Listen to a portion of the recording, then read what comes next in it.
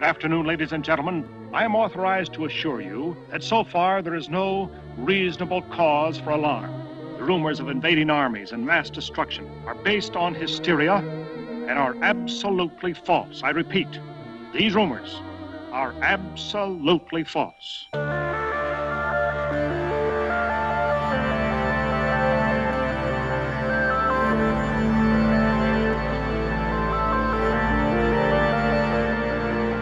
Welcome to Thought Speak, a podcast dedicated to the discussion of K.E. Applegate's 1996 book series, Animorphs. My name is Coleman. And I'm the other guy that talks. Some people call me Mitchell. This episode is brought to you by our Patreon subscribers. And in no particular order, we're just going to list off and thank those people right now, starting with The Geek Critique. Thank you very much. Spencer. Spencer is helping us. Thank you, Spencer. Empathic Twitch. Thank you very much. Dan, always a long time Patreon at this point. Long time, Dan. Pleasure having you with us. Oh my God, what is this? J-Leo? J-Leo. Thank you, J-Leo. Haleo? Haleo? Beats me. But thank you for your contribution. Ben Freeman, we appreciate it. David C., thank you. Jennifer Baker, thank you so much. Longtime subscriber, that Jennifer Baker. Thank you. James Miola. James Miola, thank you. Graith. Graith. What is that? What is that, Greek? I'm not sure. He's got a picture of a tiger, though, so I assume he's a Indian tiger. Well, thank you, Mr. Graith, the tiger. Dominic Ahin, thank you. Thanks, Dominic. Dan Zander. I like that, just rolls off the tongue. Dan Zander. Well, I like that. Dan Zander, look at who the email address is. Dan Zander, thank you very much. We're very familiar with you, Mr. Zander. Oh, absolutely we are. Daniel Martinoli. Thanks. Daniel Martinoli. Thank you. Nita Labrada Gaffaro. Wow, we should have read this list beforehand, but I think I did that one pretty well, actually. I think you nailed that. I think that's totally her name. That's the Hispanic in me, I think. Michael Blomeke. Blomeke? Sure. Is that it? Blomeke. Okay. Bloemic. Thank you, Michael. Thank you. Thank the entire list of people. They are our Patreon subscribers. If you wish to join the ranks and be mentioned and thanked personally, every episode we're going to do this, just check out our Patreon. Patreon.com/ThoughtSpeak. And those different subscriber levels, not only are they cool because you pick which part of the Yeerk Empire you are, which, that's a mixture of Hork-Bajirs and Taxxons and even Jed controllers. Different rewards for each level have you interacting with us as hosts in different ways. So just for the subscribers who we just mentioned, the last four. The last four, we're going to be doing a post-episode discussion with you and watch your emails because we're going to set a time for that and invite you to come discuss the last book that we just went over and reviewed with us personally. Oh, the discussion is for the last, 8 people, you said. Oh, okay. Well, they know their rewards levels. Just everybody watch your email, and we'll be sending out an invite to that fairly soon. Yes, exactly. We're just kind of working out the nuts and bolts of how to actually host an online discussion. I've looked into some online chat options. Google Hangouts is a popular one. There's another free one that I like called Chatsy. So we'll take a look and see what works best. If you have any suggestions, our $5 and $10 subscribers, please chip in the ideas. Speaking of suggestions, we also are looking into bringing back private Thought Speaks for our Patreon subscribers of a certain level, and they'll get those as a bonus reward for subscribing and helping us out with the show. And we need suggestions for those. We want it to be a little more focused, a little more Animorphs focused than in the past. In the past, we just kind of rambled. And that's right. The idea initially was to give us to give our listeners just a look at one of our private conversations that's really about nothing in general, where we just kind of ramble. And I like the idea of giving you guys additional content. I really want to record more and be able to give you more.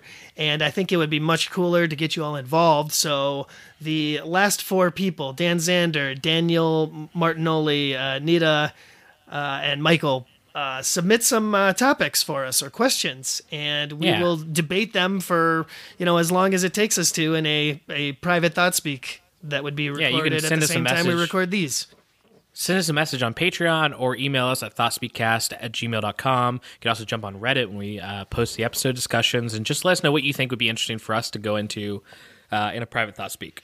And these questions don't have to necessarily be Animorphs specific. As you're all quite aware, we have a large many interests, and we are often off on tangents discussing different topics. So feel free to include pretty much anything that you want to know about.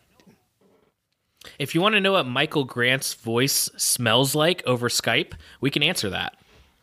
Coleman can. I did not have my Smidgen adapter hooked up.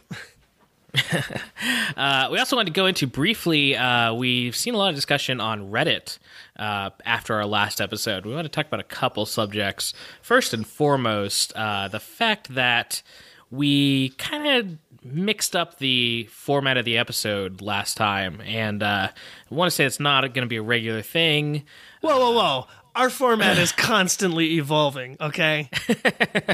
All right. Yeah, but I think a lot of people do come and listen to the podcast because they haven't read the series in a while, and they do want to know what was going on in specific books.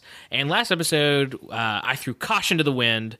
I didn't have a lot of patience for that book's plot, which I know there's going to be other books like that. And we kind of just wanted to discuss the ins and outs of the book itself and kind of give our reviews. And that didn't fly with a lot of listeners. Whoa, don't you include me in your little plan here with this we talk. Both of us. You're the one who said, hey, forget about all the individual scenes that comprise this book, and let's talk about Marco's feelings. That was you, buddy, not me. I enjoy dissecting these things and looking at them really on a scene-to-scene basis and discussing, okay, this is what this book brought to the table. Why did they give us this bizarre scene of, the team running through a water park or whatever it is? That's my favorite thing to talk about for these books. And I think you were in a bit of a slump because the book wasn't tickling your fancy the way it used to, or some such nonsense. But the fact of the matter is, yes, we're very much dedicated to the formula of going through the book's plots scene by scene, breaking them down, really talking about, what characters are interacting, if there's any character or major plot developments, why sometimes the authors choose to waste our time seemingly on a dumb, pointless scene. Those are the kinds of things we go into in this podcast. And that's what I think our listeners really want to hear. Coleman. Yeah, and we will continue to do that. It was just a very specific instance. And we're going to get to the books where there might be more interesting things to talk about than the plot. But it's important to go through that plot and do that for the listeners who really get a lot out of that. So, again, I'll take the hit. It's on me. And we will keep that in review for future episodes, including this one. Sure, and I would go as far as to say Reddit user, I don't know how to PM, very active Reddit user, wrote up a very big post about that specifically, and I'm not going to take the time to read it all, but I just want to say I agree wholeheartedly with you. I don't know how to PM. and really, it's... Go ahead. It's just a button on the sidebar to PM somebody. It's really easy to find. Oh! A joke about a username, Cloud Clever. And he's worried about, he or she is worried about us theoretically taking over Reddit to some degree. But I just want to let you know that I have no ambition in that regard. I'm not even one of the mods. Okay. Yeah, you also have no ability, so it's all nice for you to say that you don't want to take over Reddit when you weren't the one made a mod. But we did joke around at the end of the last episode saying I had been made a mod and I was going to be a cruel but fair leader and burn the place down with fire. When that's actually not my intention at all. I love the community. Been a long time poster and lurker on the Animorphs Reddit, and I specifically became a mod to help the community grow a little bit, and if you checked out our Animorphs lately, I did a lot of the graphic design stuff there and made a new SNU and all that, and I just want to see that community flourish, and I'm not there to make it our thought speak. It's our Animorphs, and I'm just there to help and help it grow if I can. If you see me abusing my power in any way, I hope you call me out on it. I have no problem with that. I'm going to call you out on it. No, I'm just kidding. I haven't been to Reddit in a long time. It actually surprised me that there were 16 comments on this particular episode. I promise. But I guess you pissed off a lot of people. I promise the only way I'll abuse my power is booting and blocking Mitch's username, which I know as often as possible from different subreddits. You're assuming I have one. If you have more than one, that's illegal.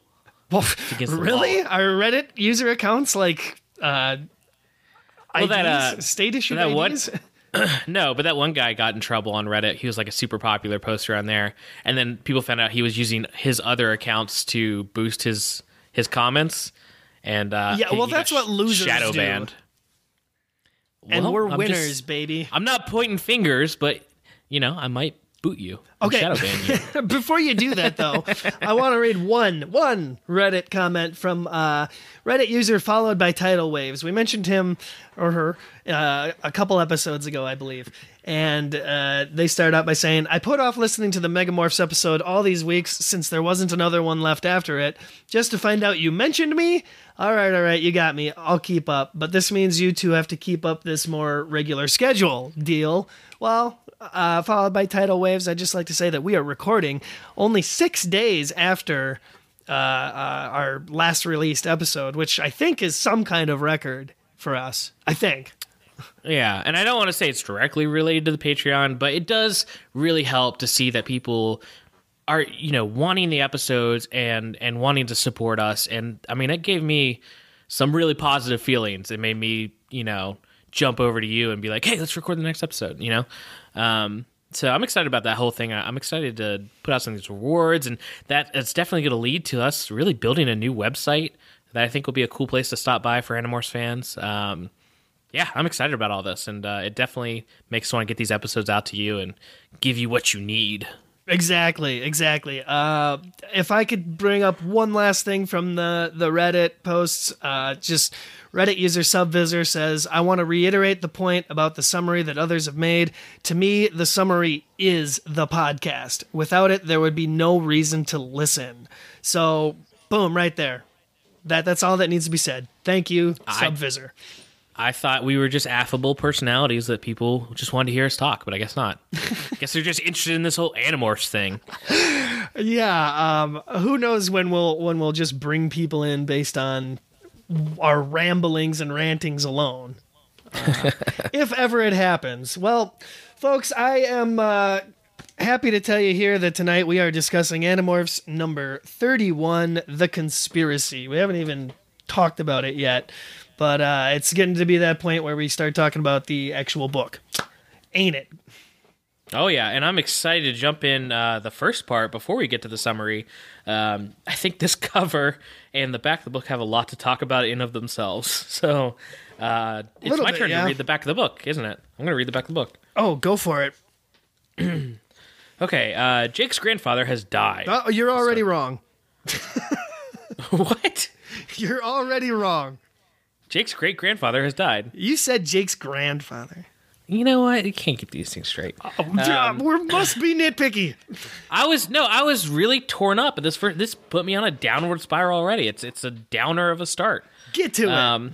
Jake's great-grandfather has died. It blows the family away, especially Jake's mom. So Jake's parents decided they should all travel to the great-grandfather's home to help with any arrangements in another state for 3 or 4 days. This is a very big problem for Jake's brother, Tom. He can't be away from the Yeerk pool for that long. So Tom refuses go? Is that a typo? Oh my God, it is. So Tom refuses go. You know what? What does Tom do? This is the first time that I've noticed it too. And you, apparently. Wow. How is this not an Animorph meme where it's like, what's Tom going to do? Tom refuses go. Tom refuses. Hashtag Tom refuses go. Let's get that trending. Let's get that trending. Hashtag Animorphs, hashtag Tom refuses go. Tom refuses go, and his father insists. That itself should be a meme. But Tom's Yeerk will do anything to survive, including making his father less of a problem. Now Jake, the other Animorphs, and Axe have to find a way to protect his father without Tom discovering their secret, and without having to choose between his father's life and Tom's. Oh my, that would be so much more dramatic had we not spent a good couple of seconds laughing at it. It's a pretty dark back of the book, actually. And, yeah, I like that. Including making his father less of a problem. It's hard. It's harsh. Well, yeah, the back really sells you on this book. Frankly, this was definitely one I hadn't read before, and me neither. This is exactly what we got. Sometimes these summaries only discuss, a very minor portion of the plot, or like the A plot or the B plot. This is basically everything that happens in this book. Now, I want to talk about a couple of things with the cover design.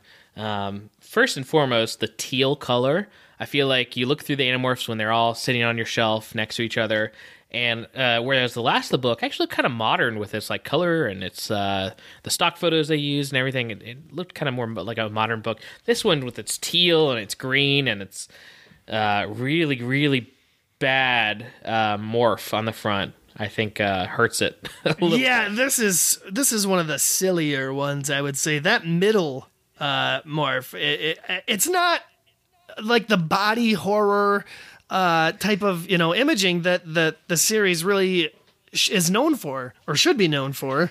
Instead, this is childish and silly, and if you just pulled that middle image out and had it by itself, it would look so ridiculous. It just it really undermines how serious the book is. Plus, it's strange to me that they decided. Usually they have them in the top left or the bottom left, and like going in a diagonal into their morph. This one like goes down and then goes back up into his morph. It's exactly. weird. It's like the placement's awkward. The whole look of it is kind of just unsettling. You don't want to stare at it for too long. The cover quote says, "When they say it's all in your head, believe it." Which that means nothing. No, it's a blatant reference to the TV show's opening theme song. It's all in your head.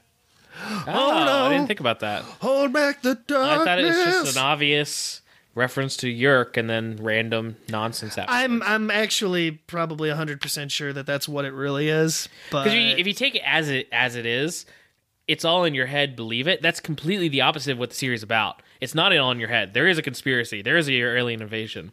Well, I think it means literally, like there's literally a Yeerk in. But if you say literally, who's the one saying this like phrase? It's all in your head. When they say it's all in your head, who's saying like it doesn't make sense. The on any horribly level. stupid marketing team that came up with all of these slogans on day one, threw them on a piece of paper, and then we're like, okay, what we got? What do we got? A book called The Conspiracy? Yeah, use the head quote. That makes sense, right? Yeah. After the book comes out, they're like, "Oh wait, Yeerks go in the head? Wow, this works on so many levels. We didn't even think of that." Oh my gosh! Well, how lucky are we? Okay, and then we came up with this fantastic inside cover art, which, wow. frankly, is they really, really tried to do a scene from the book. They tried. They had the right elements there, mostly. Man, but okay, so let's just first off, this looks like it was made in one of those architecture programs where you're showing like people walking around in front of a building that you just designed for like a architectural pitch, like really bad 3D models of everything. No, you know what it looks like? It looks like the first generation of the Sims games that they put out. That's what it looks like. Sure, yeah. Maybe even a little worse than that. And B, just as it relates to the plot of the book, yes, there is a scene where Marco, as a gorilla, lifts up cars and Jake's flying overhead. It's in an empty parking lot.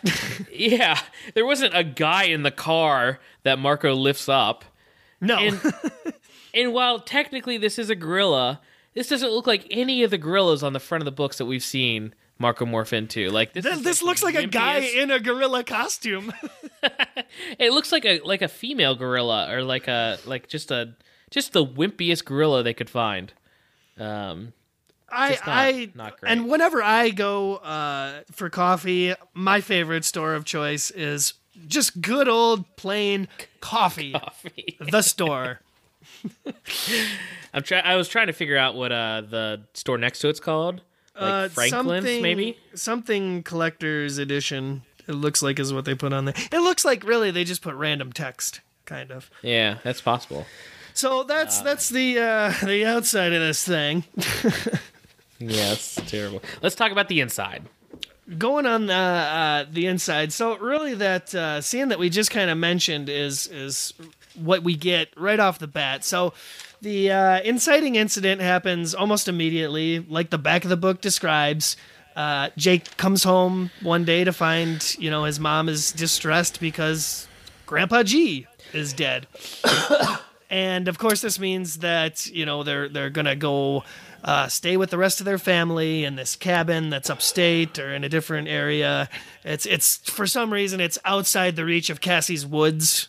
And it's too far away, which presents this problem for Tom's Yerk.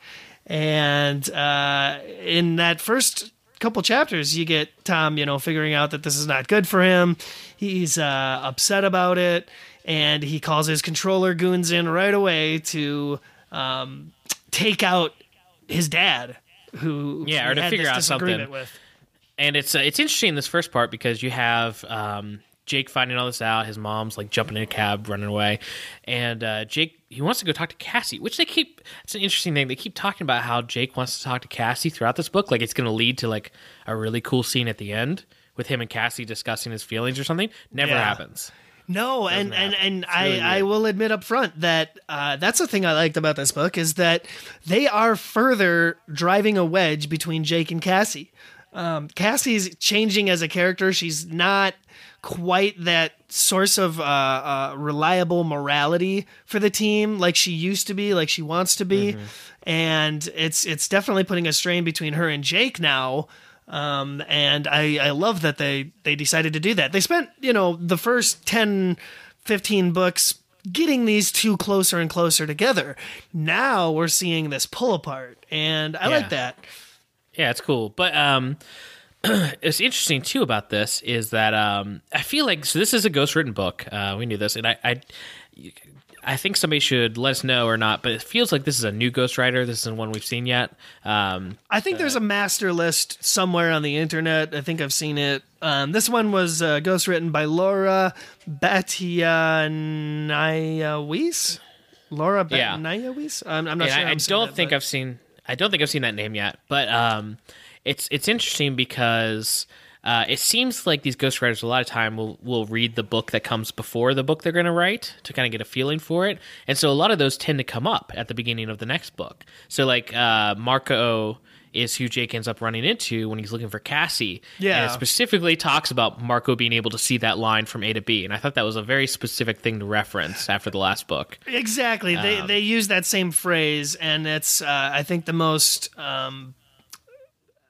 accurate phrase to describe Marco's mentality. So it makes sense that they would reuse that.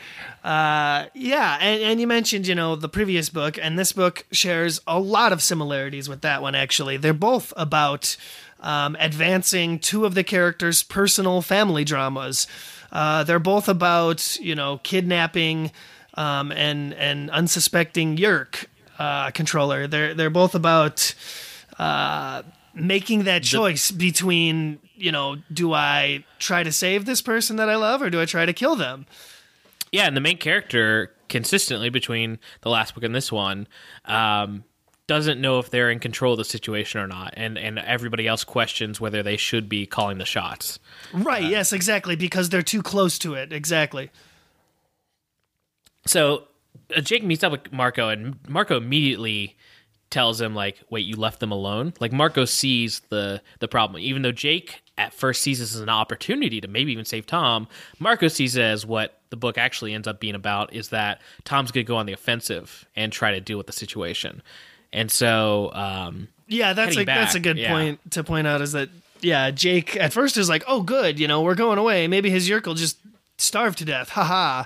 And as soon as he explains the situation to Marco, Marco's like, we gotta go. We better watch him, And it's a good thing they do, because Jake's dad takes off. They need Eric's help to locate him. And there's a note left that they find in the trash, because Tom's Yeerk is trying to cover his tracks, but it basically says that him and his dad are going to go to a meeting of the Sharing, so that his dad can explain to the Sharing guys why he can't help out this weekend with whatever, Yeah, actually, a very good excuse. Tom's Yeerk has a number of plans throughout this book, and some of them I liked and some of them I didn't quite as much. But this is what I thought he should have been doing the whole time, is, trying to lure his dad into a area that is under control, and then just make him one of them. And then the problem could be solved through that way.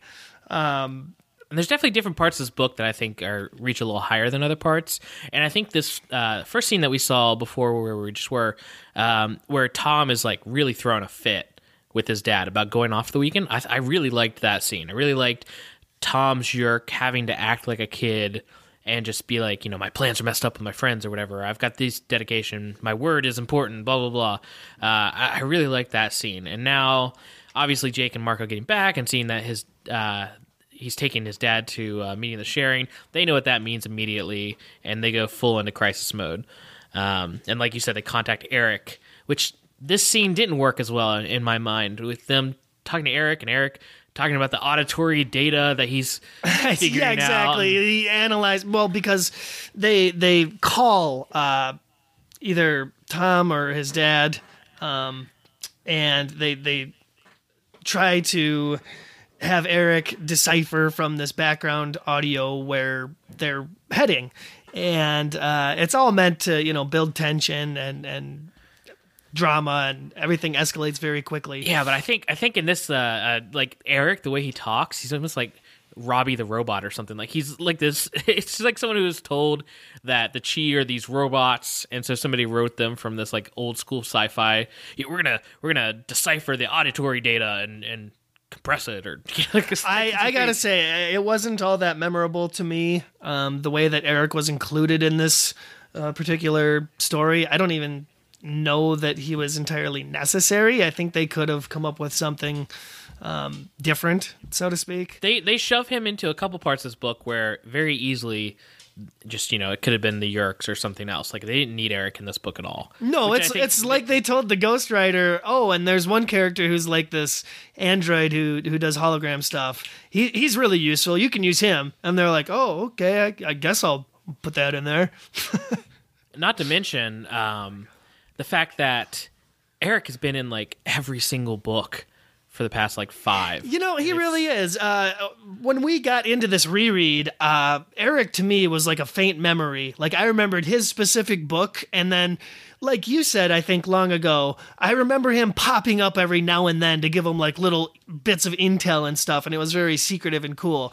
But yeah, I feel like rereading this, he is very overused and overutilized. I feel like we're about to read a back of the book that says, and now the Animorphs and Axe and Eric. Have to... Yeah, why not? You know what? This whole time, I feel bad for Axe, because he should be an Animorph. His name doesn't need to be specifically mentioned on the back. Yeah. It should be the Animorphs and Eric.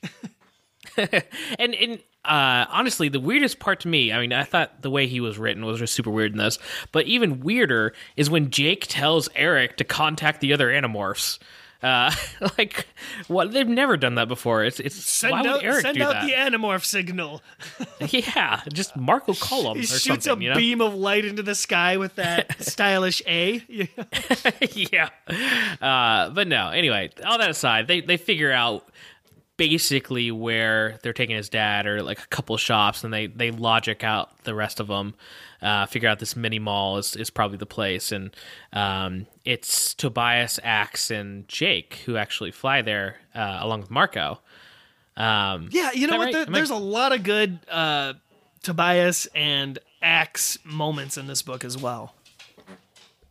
I will say. Yeah, I like how they're written kind of differently. And this whole book feels a little different with the interactions. Obviously, it's a new Ghost Rider from what we can tell, but some of it good, some of it bad. But the only character I felt was underutilized in this book was Rachel. She didn't have Cassie. a whole heck of a lot. Cassie, like I said, at least was given some unique sort of character development. Rachel, not so much. Yeah. But they get to the mini mall and they see that his dad's car is there. And it's interesting because the biggest thing they have to deal with in this book is kind of how do we save Jake's dad or stop him from getting infested. But also, if the Animorphs are seen helping this very specific person, it's New York's going to put 2 and 2 together and realize that we're connected somehow. Right. So they have to help him without helping him, kind of, and they come up with a cool little way in this mini mall, at least. And I think Marco's probably the best person for that job specifically because a lot of this book deals with Jake just freezing up, not being able to make the call, being too close to the problem to effectively think of a way to figure out a solution. He's too caught up on, how can I save my dad? Save my dad. That's what I got to do, save my dad. And Which at first I was rubbed a little wrong. Rubbed the wrong way by this a little bit, because in my mind, Jake is, even though Marco's the cold, ruthless one, Jake handles pressure well. He's really good at this. But if you think about the series in general, even though this isn't written by K. Applegate, Tom has always been Jake's kryptonite, and his family has been, it's right there from the first book, worrying about Tom, and the Yerks have his brother, and the idea that his father might be infested too, I can see that getting to Jake, so I approve of that. Right, and I like the dynamic of Jake being the unreliable one and Marco coming in and staying cool and calling the shots and doing a actually good job of it. We saw that already. We saw it from opposite perspectives where Marco was not cool and not in his right frame of mind, and Jake was kind of the guiding force on the outside. And now it's the opposite for this one. Yeah. So their plan here is interesting, and Jake's not really a big part of it. Marco comes up with it, of course. And basically, they start... This mini-mall parking lot's pretty empty, and they've already seen a couple people go into... There's a Starbucks that's still open, and the place they're actually using is... Do you remember what it was? A Taylor? It was an old folks' A Taylor? home. There was an old folks' home. Well, they didn't go to the old folks' home. There was in the mini mall itself, it was a Starbucks and some kind of almost like a Circuit City clone. And then I think what they were using was either a laundry or a Taylor or something clothes related. I can't remember. But anyway, it's supposed to be closed, but people are going in and out of it, so they assume that's where the meeting is. And Marco morphs gorilla and starts messing with people's cars, making all these car alarms go off. And they see Chapman's car, which is funny. Funny that they know Chapman's car. They do mess with Chapman a lot in this book. They do. Well, they punch his side of his car, and then Marco slams his fist down on Jake's dad's car. And the idea is that his dad will be distraught over his brand new car, and that'll make him leave the meeting, which it does. Yeah, exactly. Plan works better than Marco could have anticipated, I think. It's not the scene that we saw in that cover or undercover illustration, but it's close to it. Yeah, well, they pull it off, unlike the inside cover, which would have completely destroyed any ambition to not connect the Animorphs to his dad. Marco gets out of there before anyone sees a gorilla in morph. Right. So, yeah. That's the big point of difference. And so that's pretty much the end of this conflict because Tom's dad, well, he is Tom's dad. He's Jake's dad. Is off dealing with his car business, presumably while the gang regroups at Cassie's barn, where they always do. And, after describing everything that happened, understandably, most of the team is not happy with Jake. Yeah, he's taking a lot of risks, and that's going to be a theme throughout this book, where Jake's usually the one yelling at people for taking risks. He's a little bit of a hypocrite in this book, but but he's understandably distraught because his direct family is involved. It sucks because it sounds like Jake was pretty close to his great-grandfather, and he doesn't really get a chance to deal with that, because he's so messed up over fixing this. Yeah, totally. Except for the last scene where he's actually in the funeral and he gets to cry and do that. So this entire first scene kind of really sets up the entire plot of the book. You have, Jake figuring out about this plot against his dad now because Tom's all pissed off that they have to leave town for too long. And it sets up the next scene where they're basically launching mass surveillance to follow Jake's dad around. And, And of course we get one of these scenes where Jake has more cockroach because he doesn't trust anybody else to tail his dad like super close as he's going to do. And you have to have the scene where, someone just morphed cockroach. They're about to get squished by somebody they love. Or some kind of conflict. Like, in this case, he even gets a little bit of strawberry jam stuck on him that his dad ends up dropping. Yeah. I picture these scenes being like the ghostwriter submitted her outline, and then Kay Applegate was like, you know what? Here between chapter 2 and 3, we could really use an action beat. Go ahead and write something real quick. Yeah, it's very much kind of the filler action to just sort of take up a couple pages or maybe the better part of a little chapter. Just something to divert from the plot, I guess. But this whole scene really feels like it doesn't amount to much anyway because they spend the entire day not driving around. Well, Jake's driving around with his dad and hitching a ride in his pant leg and stuff.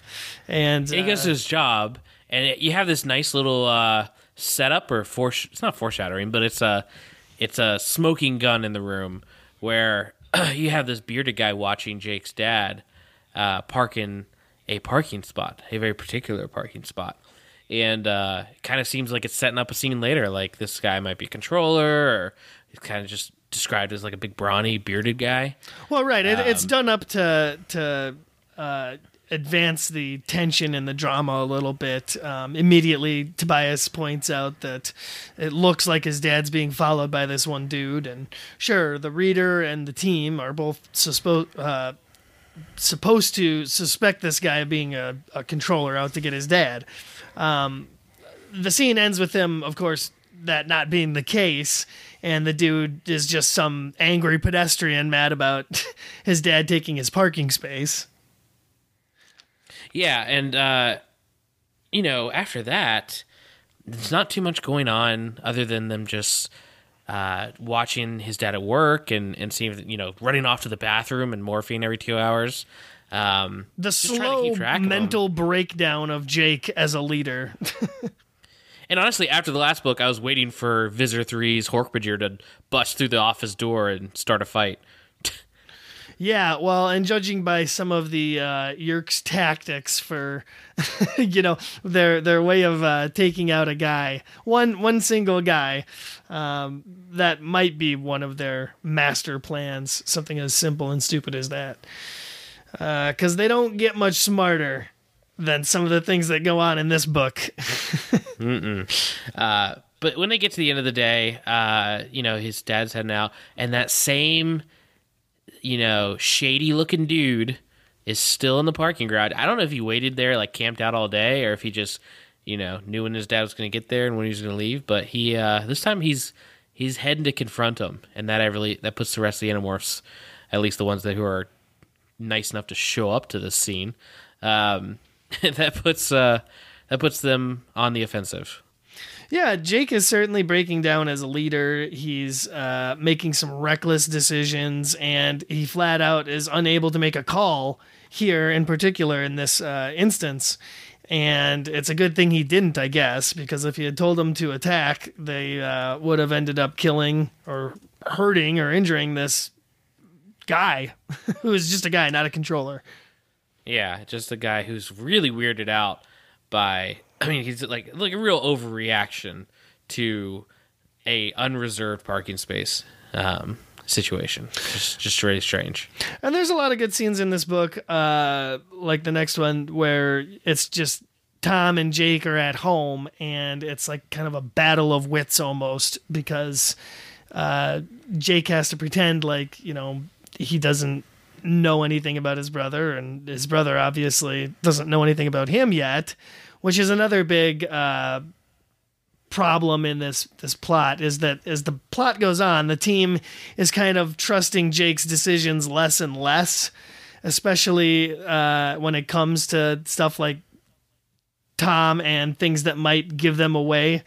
Case in point with this next scene where, he's still surveilling his dad at home, and Tom is apparently ordered a hit on his dad, and his dad's like unsuspectingly just out doing lawn work, chores.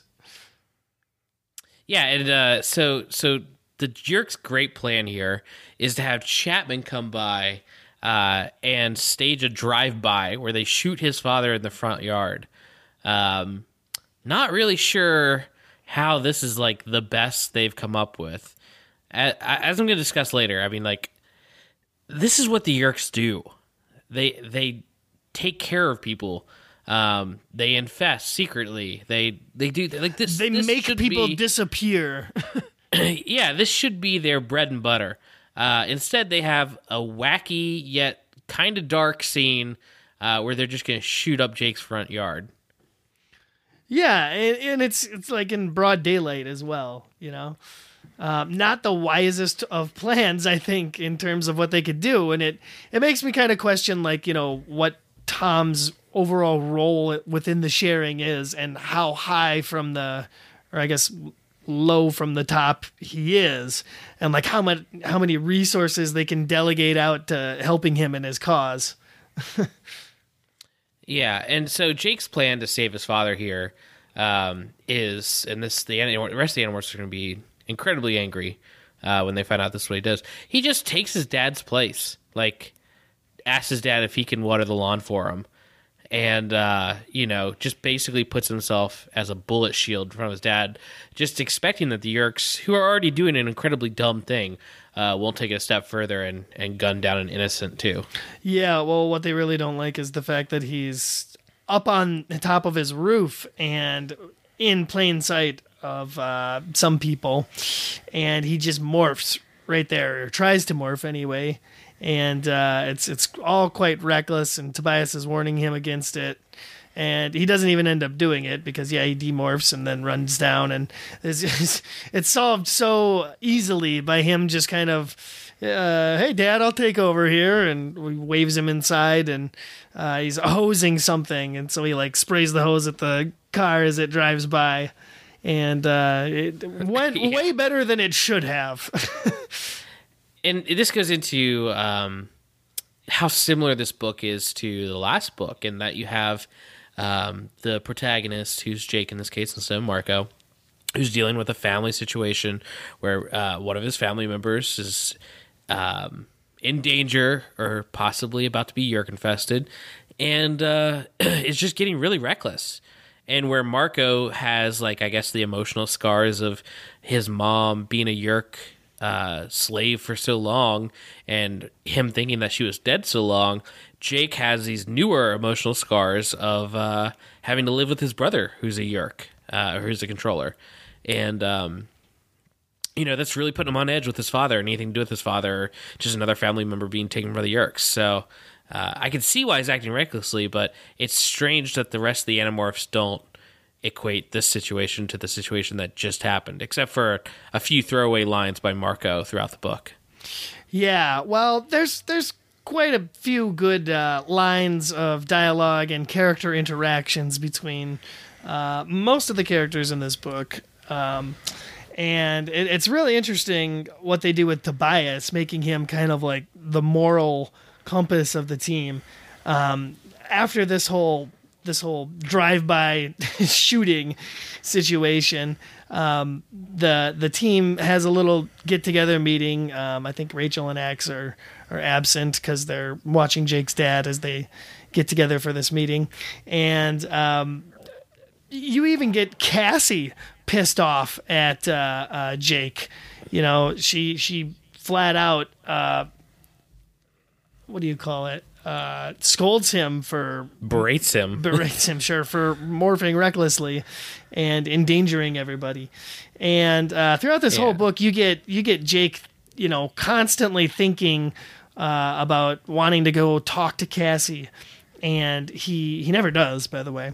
Yeah, it doesn't go anywhere. It's so weird that they it seems like they're specifically setting that up and they don't do anything. Yeah, well, I think it's really cool that the beginning couple books of the series, we saw a lot of pairing up of Jake and Cassie and Rachel and Tobias. And now, you know, especially within the last couple of books and this one, we're starting to see them pull Cassie and Jake apart a little bit more.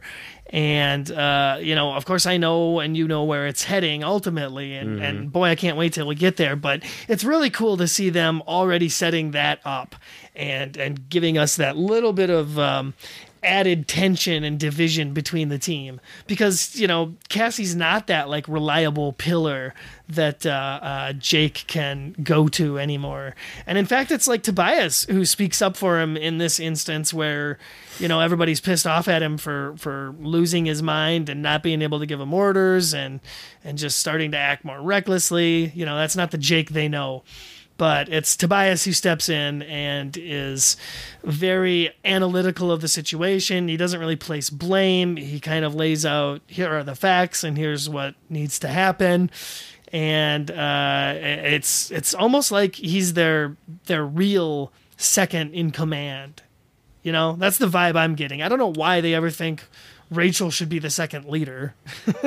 Yeah, I always thought, I almost think all the Rachel books where she thinks she should be in charge were kind of more in her head, because I don't think anyone else on the group agrees. Maybe Tobias, but honestly, it's just because it's basically his girlfriend. Yeah, I know. That's his southern parts talking.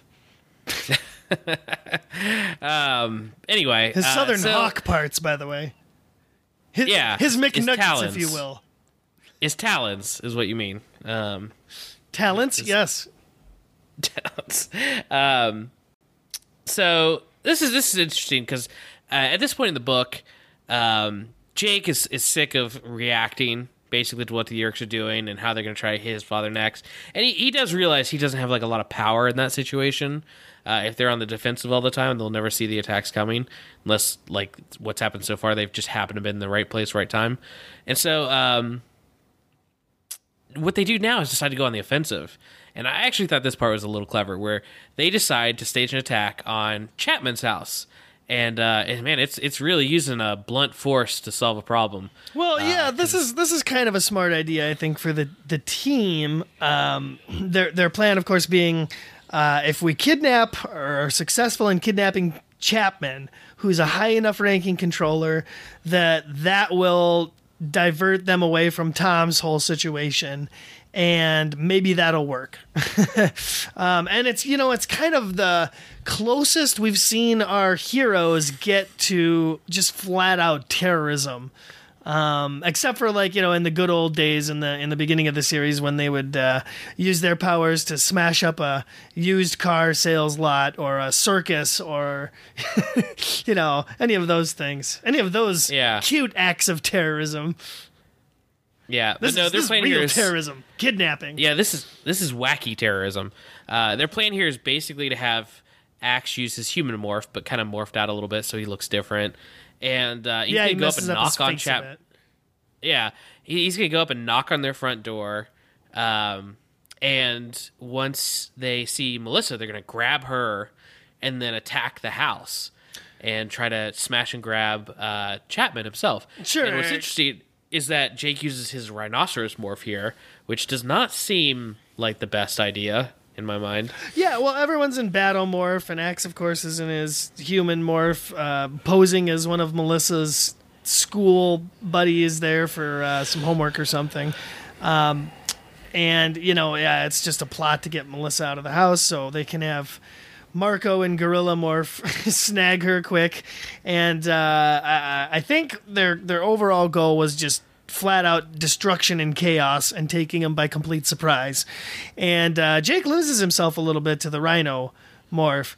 But you're right, it does turn into a very kind of almost wacky action scene where, Mama Chapman comes out brandishing a shotgun because she's also a controller. and Chapman's like a Michael Bay action hero star all of a sudden where he's running and jumping out windows and escaping from Jake and Rhinomorph. And but I guess what else could they do? Because as they see, Chapman's house has like some new defenses and stuff. So unless they were going to like meticulously plan an attack, which they don't have time for, I guess this is really their only best bet. Oh yeah, that's right. He had all this Yeerk technology decked out, of course, protecting his house.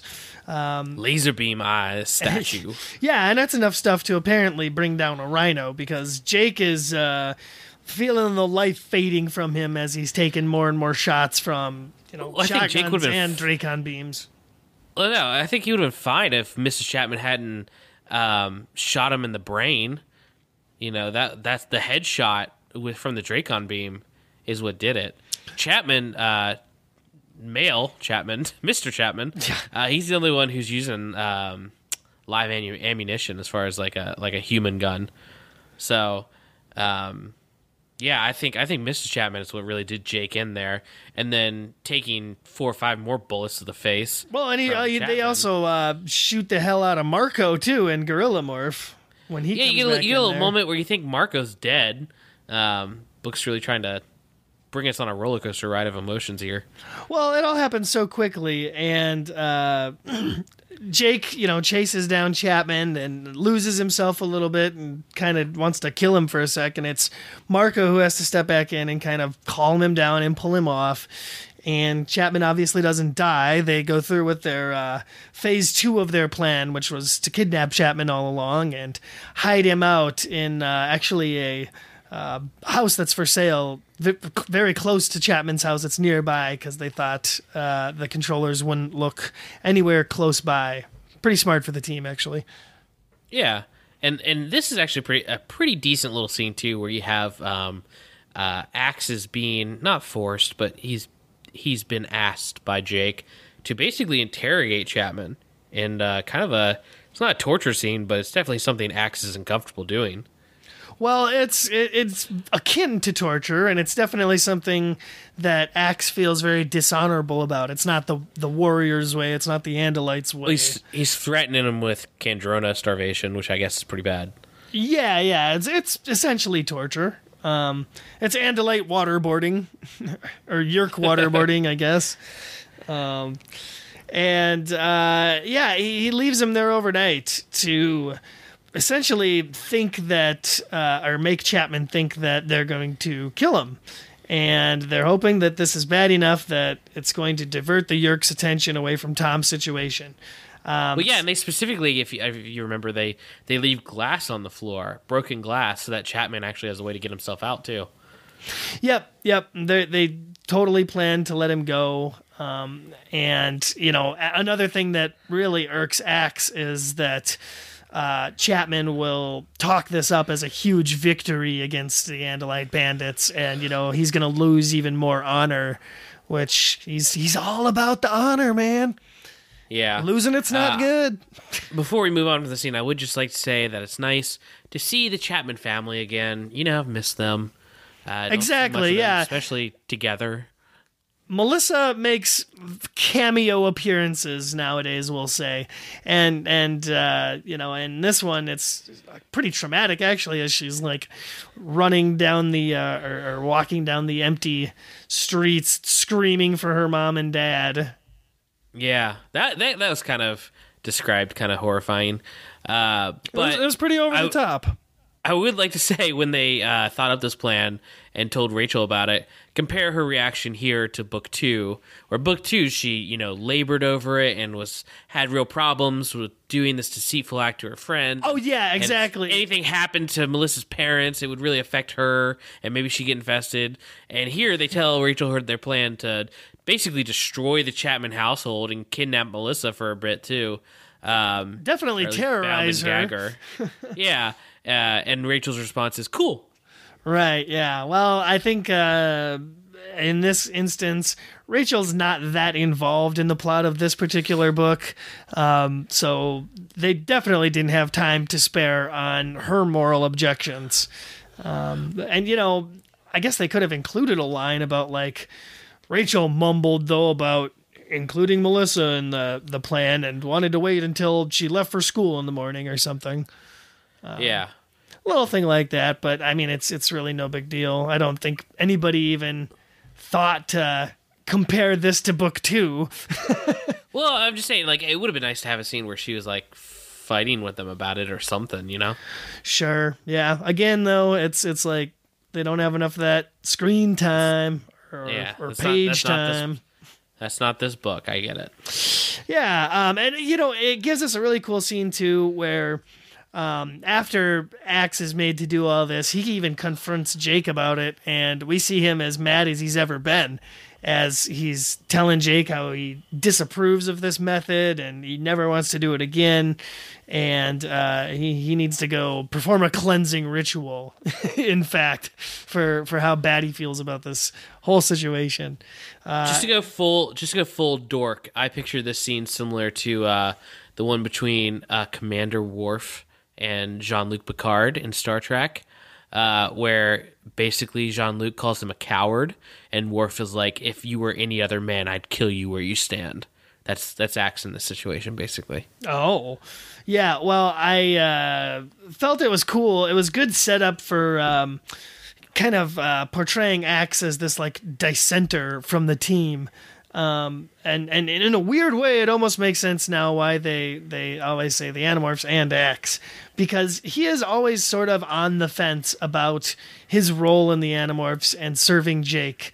There's some awesome books coming up where he flat out defies Jake's orders and acts, you know, on his own.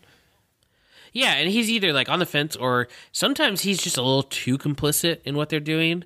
Like they'll take a vote or something, he's just like, "I stand with Prince Jake." You know, like he does kind of make himself an outsider. So maybe by the end of this series, we'll come around to you, Animorphs marketing team over at Scholastic, and we'll see why you did what you did.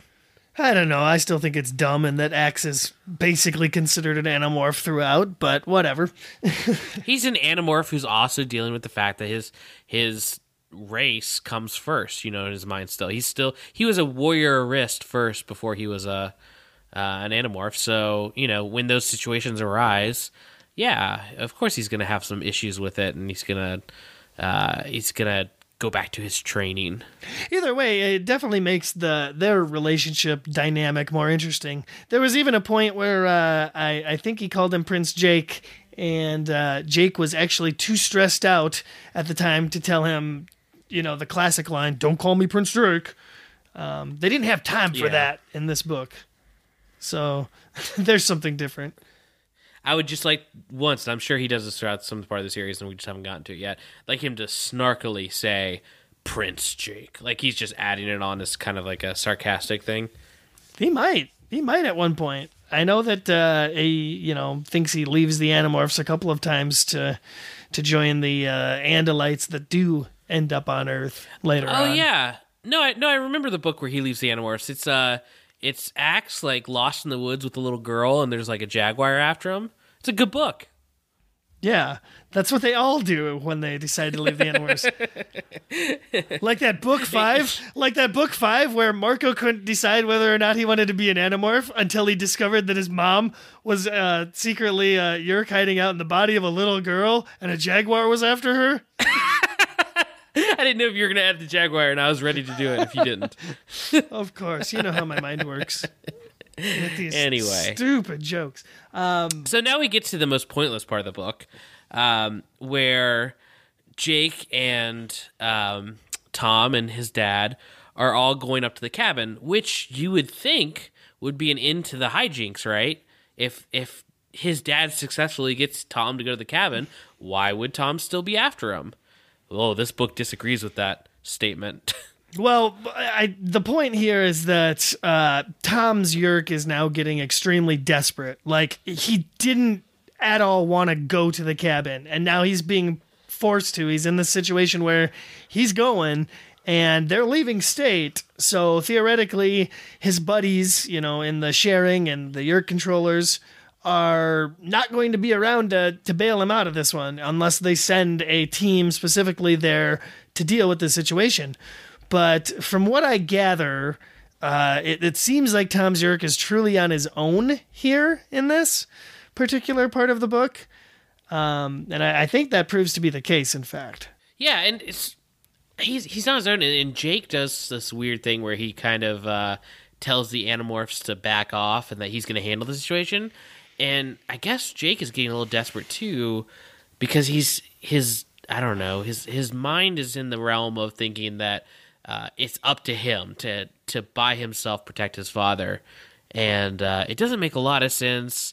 I think at this point he's just working with barely any sleep and just really, really messed up over this whole thing and not thinking straight, and he's just got in his mind this prideful, I'm going to take care of this, either me or Tom. Yeah, and you know what? I don't know why in Jake's right mind he would ever think that his buddies, his team, would actually comply with this order and leave him to handle it on his own. I mean, we had an entire Megamorphs book that was basically about Cassie and Marco deciding that their whole role in this was to not let Jake die. Honestly, for him being the unofficial leader, they rarely listen to him. And Marco has been, just a heel and a thorn in Jake's side throughout most of this book, as he's calling him out for all the same crap that Jake called him out on in the previous book, which is, just another one of the many parallels between the previous book and this one. And honestly, book 30, book 31, both start with threes. Come on. The conspiracy? It's all there. It's all right in front of our face. Wake up, sheeple. When they say it's all in your head, believe it. That's what this podcast needs more of. Just quoting the covers of the book throughout the episode. I think that should be on par with I Want That Book. Hey, everything changes, but not quite like this. Ooh, that's a little treat of what's to come, people. The rest of my books are far away. I can't get to them. Good. We don't need any more of that. Plot wise, this is a good transitionary period in the story. I mean, this is moving into the final act. Jake and Tom are like two, they're like Sherlock Holmes and Moriarty working against each other in secret and having to coexist at the same time. So we get, the scene of them driving up to the cabin, them riding in the car together, acting natural. The whole time Tom's actually complicit now, and he's like joking around, he's being a little more normal, which I think puts Jake even more on edge. Well, yeah, he's trying to make good with his dad for the time being before, he thinks he's going to murder him. Like you're saying, Jake's very on edge here as well. They are on their way to Grandpa G's cabin, of course, for the funeral. And as soon as they get there, they're greeted by all their family members, and they have to do all that, talking to family members, whatnot. And then they just have to wait it out in the cabin there until something happens. And it could be a really tense scene, I think, if they had a little bit more time to dedicate to it. But what they do with it, I think, is kind of cool, where they have Tom and Jake going through their grandpa's old stuff, his old war stuff, And in particular, they make a big deal out of his medals. And Jake has something really profound to say about his medals and what they represent. You get a great black and white good and evil scene of talking about war and what different war means, where Jake's coming at it as the guy who, just like in his actual life, he's defending his livelihood, his rights, his freedom, whatever, and that's why he's at war, whereas Tom is the invader. He's the evil force who is there to hurt and spite and take away freedom. So you get this interesting, I love how it's represented in objects. You've got medals given to someone for doing their duty, and then you have a dagger. It's just very metaphorical and representative of the person holding each object. So kind of a neat little writer's moment. Yeah, Tom picks up a Nazi dagger that belonged to his great-grandfather, and that's the item that, of course, catches his eye. And it's, like the old screenwriting rule that if you see a gun anywhere in a scene... I brought that up earlier in the episode. It's gonna be shown later, just like this dagger here. Which is kind of cool. It really makes the reader aware that something's gonna go down. And what a brazen plan, by the way. And I don't not 100% understand how Tom's Yerk thinks that straight up murdering his dad is going to alleviate the situation and allow him to go home. But whatever, that's what the plot calls for. Oh my gosh, Mom, Dad just got stabbed by Nazi memorabilia. Let's head back. Well, okay, so we have a little Jakey dream sequence here where it's very much like he's back on the World War II front lines, and it's the Battle of the Bulge, which is, of course, it's a story, a reference that they make a lot in this particular book. Yeah, and it's a story that his grandfather told him about Christmas Eve on the battlefield. Everybody knows that classic story about... well, I don't even need to say it because it's classic and everybody knows. Everybody knows it. Yeah, there's nothing to talk about. So the Battle of the Bulge essentially happened when both sides started singing Christmas carols right in the middle of their war. Mm-hmm. There you go. That's the quick wrap up. That is. But anyway, so yeah, Jake's imagining himself in this World War II scenario, which is pretty easy since he's been to World War II. He didn't make it. And he was dead. I love the callbacks. Yeah, he didn't make it there. I love the callbacks, though. You do have Marco mention that at one point in the book.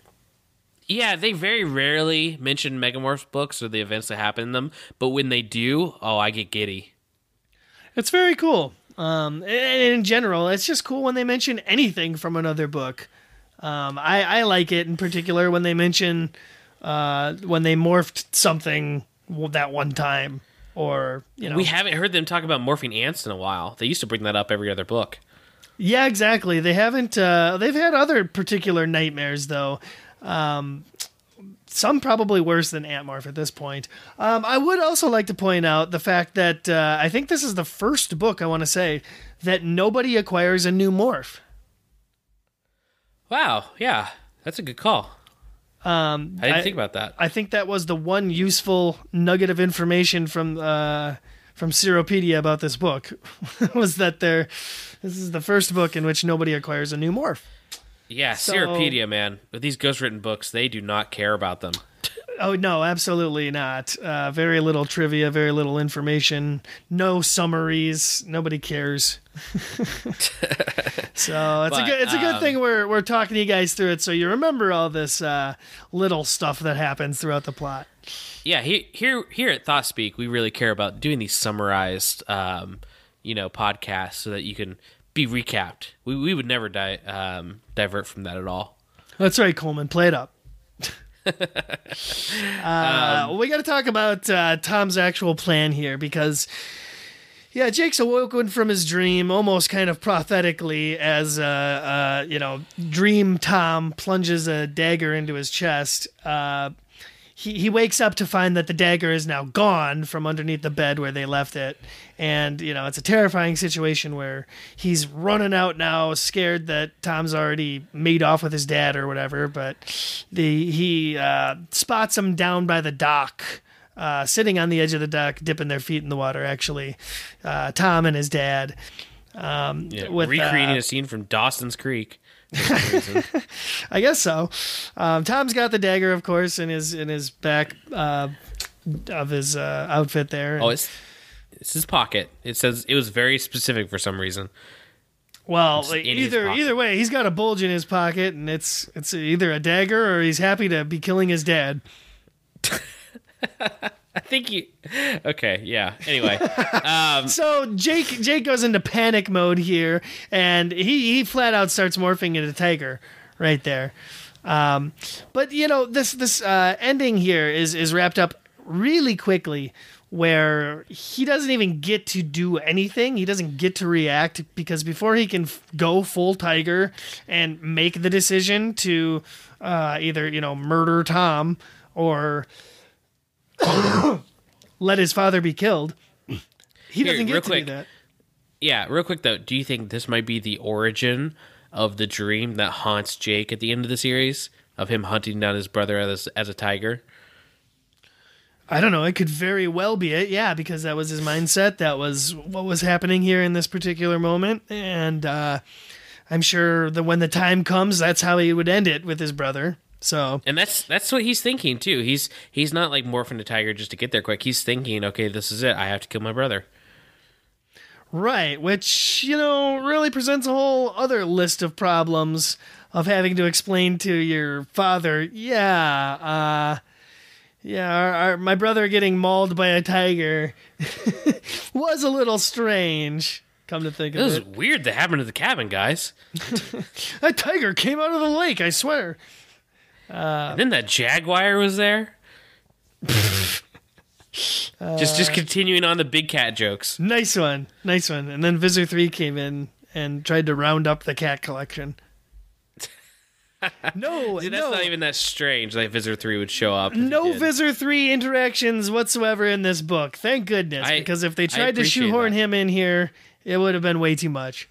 I added a star to my review just because he doesn't show up. Wonderful. So very abruptly, before Jake even gets to do anything, the whole scene turns kind of chaotic. The dock is thrown asunder. Jake's dad and Tom both end up in the water in the lake, kind of like semi-drowning, I guess. And it's very obvious that something has rammed the dock and disrupted their little scene before Tom could do anything. And then in the water, like they're being moved around, and there's large things moving underneath the surface of the water, and it's just crazy. It's just a crazy scene.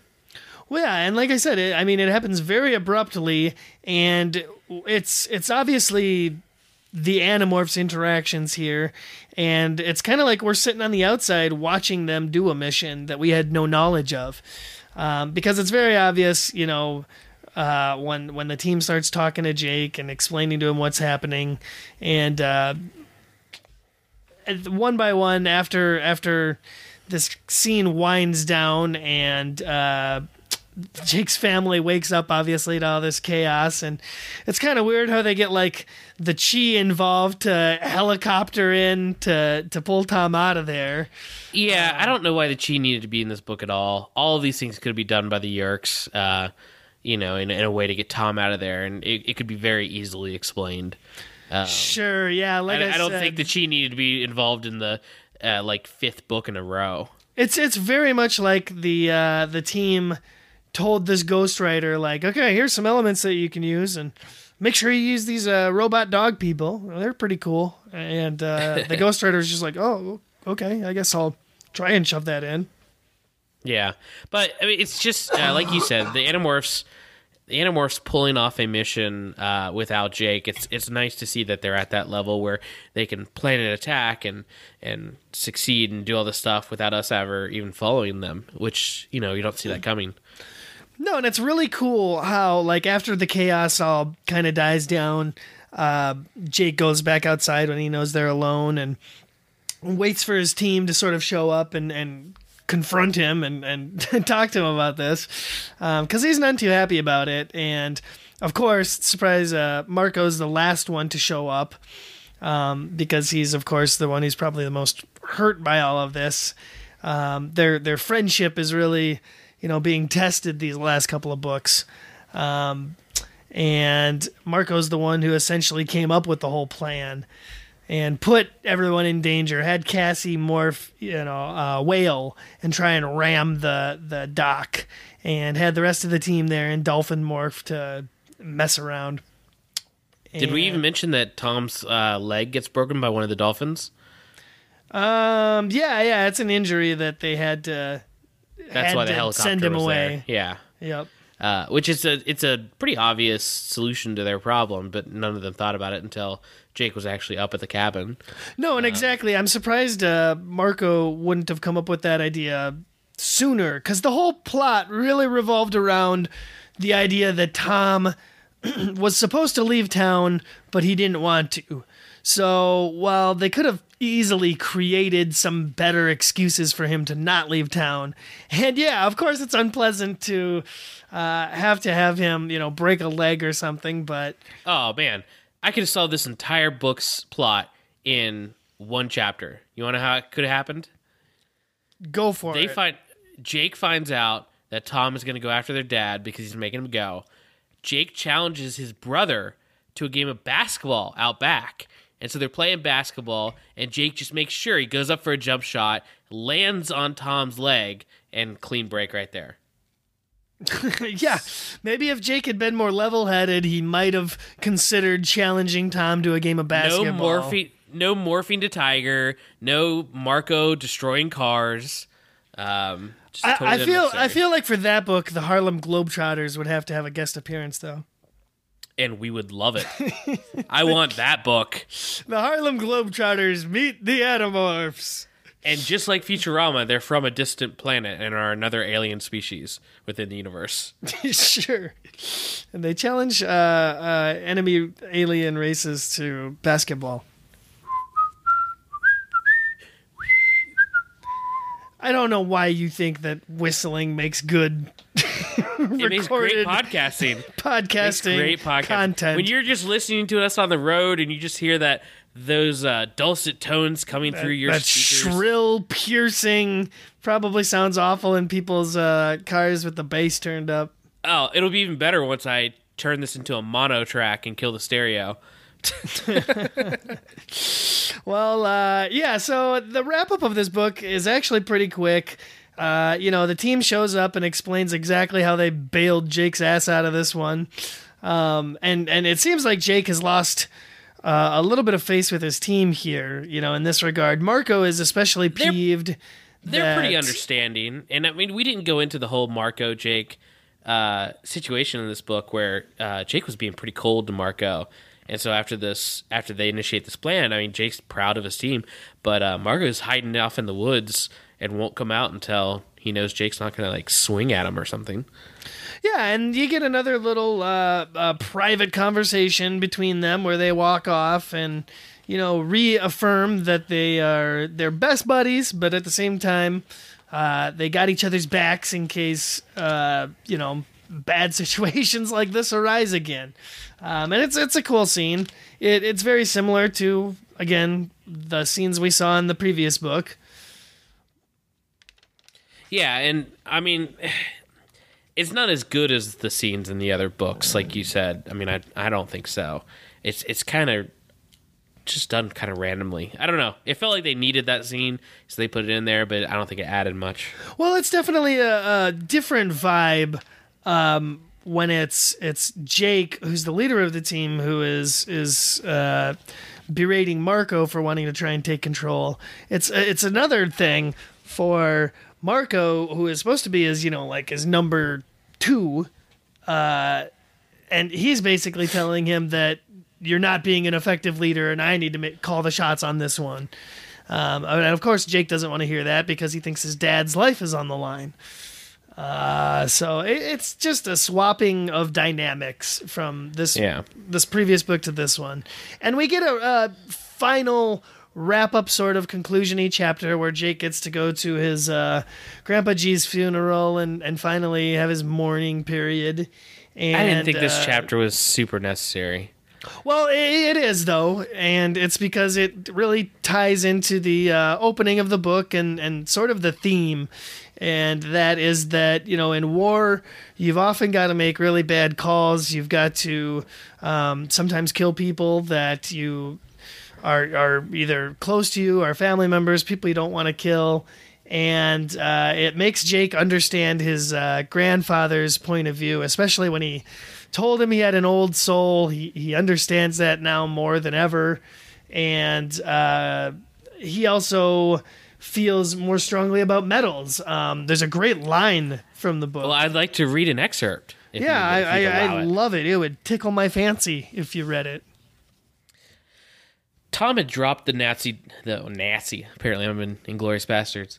Tom had dropped the Nazi dagger in the water when he'd been knocked off the pier. Holy shit! You're starting from that far back. Yeah, I'm going to. Calm down. Okay. It could have already been over. Well, now I'm gonna start somewhere else. Well, I wanted to. I thought you were gonna take it from metals, but okay. No, whatever. I'll start closer. I always knew he'd been a hero in the war, talking about his grandpa, that he had medals and all, and I'd wondered why he didn't put them up in a display case, show them off for all the world to see. But I was a little wiser now. Medals aren't so simple for the people who earn them. Every time Grandpa G had looked at those medals, he thought about the things that had happened, the things he'd seen others do, the things he'd done himself. I know he was proud of being brave, proud of doing his best for his country, but I also know why the medals were in a pouch, in a footlocker, in an attic, kept far out of sight. Someday, maybe there'll be medals for those who fought the war against the Yeerks. I'll need to buy a footlocker. Yep, Jake right there, affirming he's a footlocker man, not a Payless. That's where he gets his Adidas. So, yeah, that's it doesn't do a whole lot to give us any sort of conclusion or finality with this Tom situation. It really just sort of resets the status quo of the series, and it doesn't leave you with a real sense of finality of any sort. Yeah, kind of like the last book. Oh. Yeah, well, this one's trying to be a little more poetic than the last book, at least attempting. Yes, a wee bit. Although I do think that the last book was a little more clever in its writing. But sure. Let's jump into our reviews. I'll go first if you don't mind. Absolutely. That's the end of the conspiracy. Number 31, Animorphs. Number 31. Animorphs. Let's get into it. Let's review it. What do you think? Okay, so I mean, this book we've talked up and down about the how similar it is to the last book. In the last book, I think I was a little harsh on. I mean, if you've heard the last review, I was definitely in a strange mood when we recorded. But that said, I stick to my score there. But here, where they're going for similar themes, and you've got Jake in a very similar mindset, it is a very down-to-earth Yeerks hitting Jake where it's close to him at his home. Tom specifically playing up his role in the series, which we haven't seen him be incredibly important for a while. So it is nice to get another Tom book. But honestly, I just don't think too much is happening in this book. Like the book itself admits, sometimes war isn't about gaining territory or moving forward or moving backwards. Sometimes everything just stays the same. And that's nice for the book to say that and to call itself out on that. But it's also just a way to, have a book that doesn't matter very much to the overall series. And I don't think the themes in this book are so important that you need to go out of your way.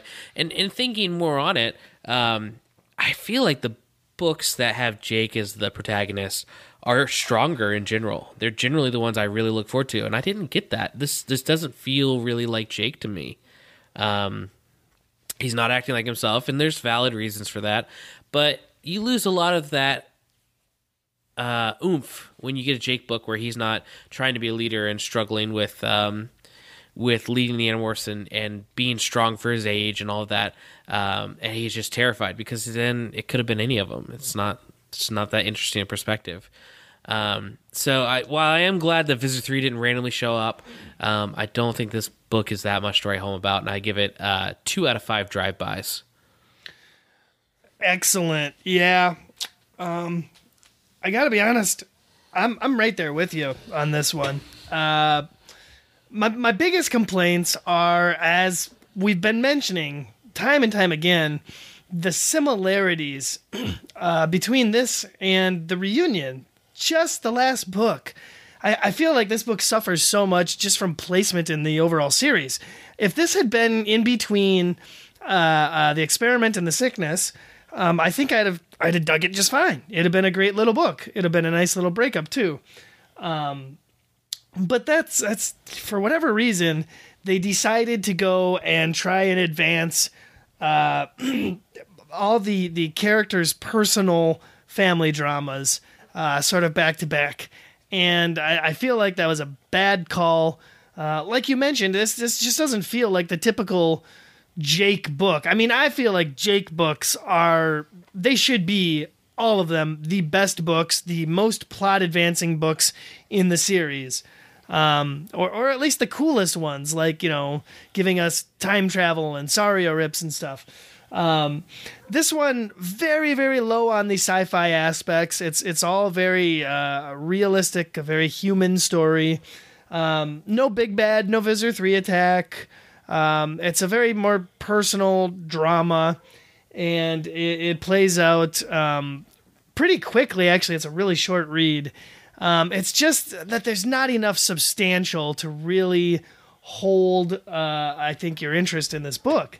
You get a little bit of interesting character development bits with Marco and Jake. You get to see Tobias shine a little bit more. I did really like Tobias more from this story. You get to see Cassie and Jake, like I said, their perfect-ish relationship starting to be disrupted.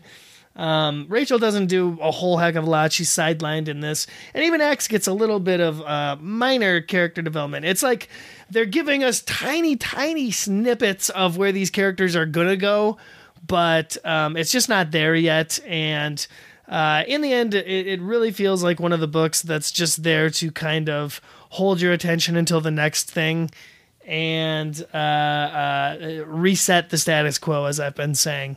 And because of all these things, I just feel like it's not an overall important book to the series. And it's one that if you're rereading the entire thing, I'd say, you could probably skip it. So for that reason, I'm right there with you. I'm giving this thing a 2 out of 5 Dr. Daddies. Wow. I was not expecting that. Also, we did not talk about how the fact that Jake's dad is randomly a doctor now. Exactly. Came out of nowhere. It was kind of a surprise. I mean, they're giving us bare bones details about most of their family members throughout this. I mean, we've learned quite a bit, I guess, about Rachel's family, as well as Cassie's family. Still not 100% sure what the family. heck. I don't know what Marco's dad is really doing, other than he works with computers. Yeah, I guess it's true. He's a computer guy.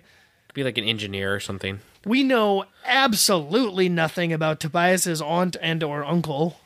Other than that, they're jerk bags. Yeah, which is really just a pretty vague description. They're negative types. Let's not talk about them. But yeah, I mean, I'm actually really surprised that you gave this a 2 out of 5. I thought you were going to be a little more positive about it, but I guess it's not really. I'll be honest with you. I was on board with giving this 3 out of 5, but the more and more we talked about this thing, the more and more I realized how completely insignificant this book really was overall, and how ready I am to move past it onto something different. And it's actually exciting because the next book we're reading is one that pulls the Applegates out of retirement, so to speak, even though this is the one they came back for. Yeah, they've been working on, Everworld and whatever, and still doing the outlines for this series. But for whatever reason, book 32, The Separation is the one that pulled them out. Book 32 is their magnum opus. Coincidentally, also one that I don't think either of us have read. Nope. So that should be interesting. It's one that I hear mixed reviews on from most of the fan base. I feel like our scale is changing. Like I think we're pretty fair reviewers, but some of the books we gave like a 2 or a 3 to towards the beginning of the series, I bet we'd rate those higher now. And as we get further into the ghost-written books, we'll look back at books like book 31 and be like, man, that was a 4-star book. You know? Who knows? I mean, it's really hard to tell what we're going to think of each book as we get to it. I'm mostly optimistic because I think I'm going to enjoy the bulk of the series. I really do. And I don't anticipate giving any scores lower than 3. I really don't. It's just, this is one that in particular, after reading it, you know, we really struggled to stretch out talking about the plot because there's so little substance here. I do my summaries, and this one was honestly like 5 sentences to summarize the plot, ultimately. And we want to give you more content. We want to talk about things and really flesh things out and discuss stuff. But like I said, this one's not giving us a whole heck of a lot to grasp at here, other than minor character interactions and the fact that, you know, I'm talking about war sucks. Yeah. But anyway, that's our book 31. I am looking forward to book 32. I do want to see what story it's possible that the Applegates just needed to get a book done really quickly, and that's why they did book 32 themselves, and they didn't want to, you know, have a middleman with the ghostwriter. But either way, I've not heard great things about it, but I'm definitely open-minded, and I'm looking forward to read a book I haven't read before, so that's always great. Well, yeah, and to me it looks like it just based on the cover and the plot description, it sounds like one that's going to be a little bit more wackier, a little bit more lighthearted perhaps, and hopefully just more fun and reminiscent of some of the earlier Animorphs plot days. I'm thinking in particular like The Reaction, book number 12, I believe, where, you know, Rachel's is off burping Crocs, except now she's off dividing into split personalities. Oh, Rachel, the wacky situation she gets into when they're not looking. Seriously, she gets into more like sitcom weird situations, like, oh, Rachel's got amnesia now, or Rachel's shrunk now. Well, they try to play those situations seriously, though, so it's not their fault. Anyway, we'll tune in for that book. I'm super excited about it. I do want you to check us out on iTunes if you can. Give us a review on there. We talked about it a little bit at the beginning of the show, but along with Patreon, which you can find us at patreon.com/ThoughtSpeak. iTunes is really important to helping spread the show to people who haven't listened to it before. Giving us a review on there just gets the show into more people's hands, and we really appreciate anything you can do with that. Please help us out. Again, you can also check us out on Twitter at Morphcast. We're on Facebook. Our website, which might be going through some major changes here in a little while, you can reach that at ThoughtSpeakCast.com. We interact with people on there, on Reddit at r/Animorphs, where I'm a moderator. Any of these places are great places to have a little Animorphs chat and to, you know, help our show out and, you know, give some page views and some reviews and all good things. Absolutely. In fact, we love reading really awesome kind reviews on the podcast. So you want to get a shout out from us, the best way to do it with an awesome review. Yeah, absolutely. So thanks for listening, guys. I really appreciate it. I love all the support that we've gotten in the last couple weeks, and I can say that as long as neither of us get sick anymore this year, like we have been in the last couple weeks, we should be getting these episodes out to you pretty quickly. So I'm excited about this new era of ThoughtSpeak. Absolutely. ThoughtSpeak is coming at you. Full force, hardcore, 24/7. That's an exaggeration. Slow down. No, really, though, we want to produce extra content. We want to do some private ThoughtSpeaks. We want to host some after-episode chat discussions. It's all coming up, folks. Those of you who will be invited to the chats will receive emails. And please, frequently check back on the Patreon page. And until our next episode, I've been your host, Boy Mitchell. I've been your other host, Boy Coleman. And, yeah, you know, keep your health, because in the end, that's all you got, folks. Okay? Keep your health and keep listening to ThoughtSpeak. And until then, see ya. Have a good one, everybody.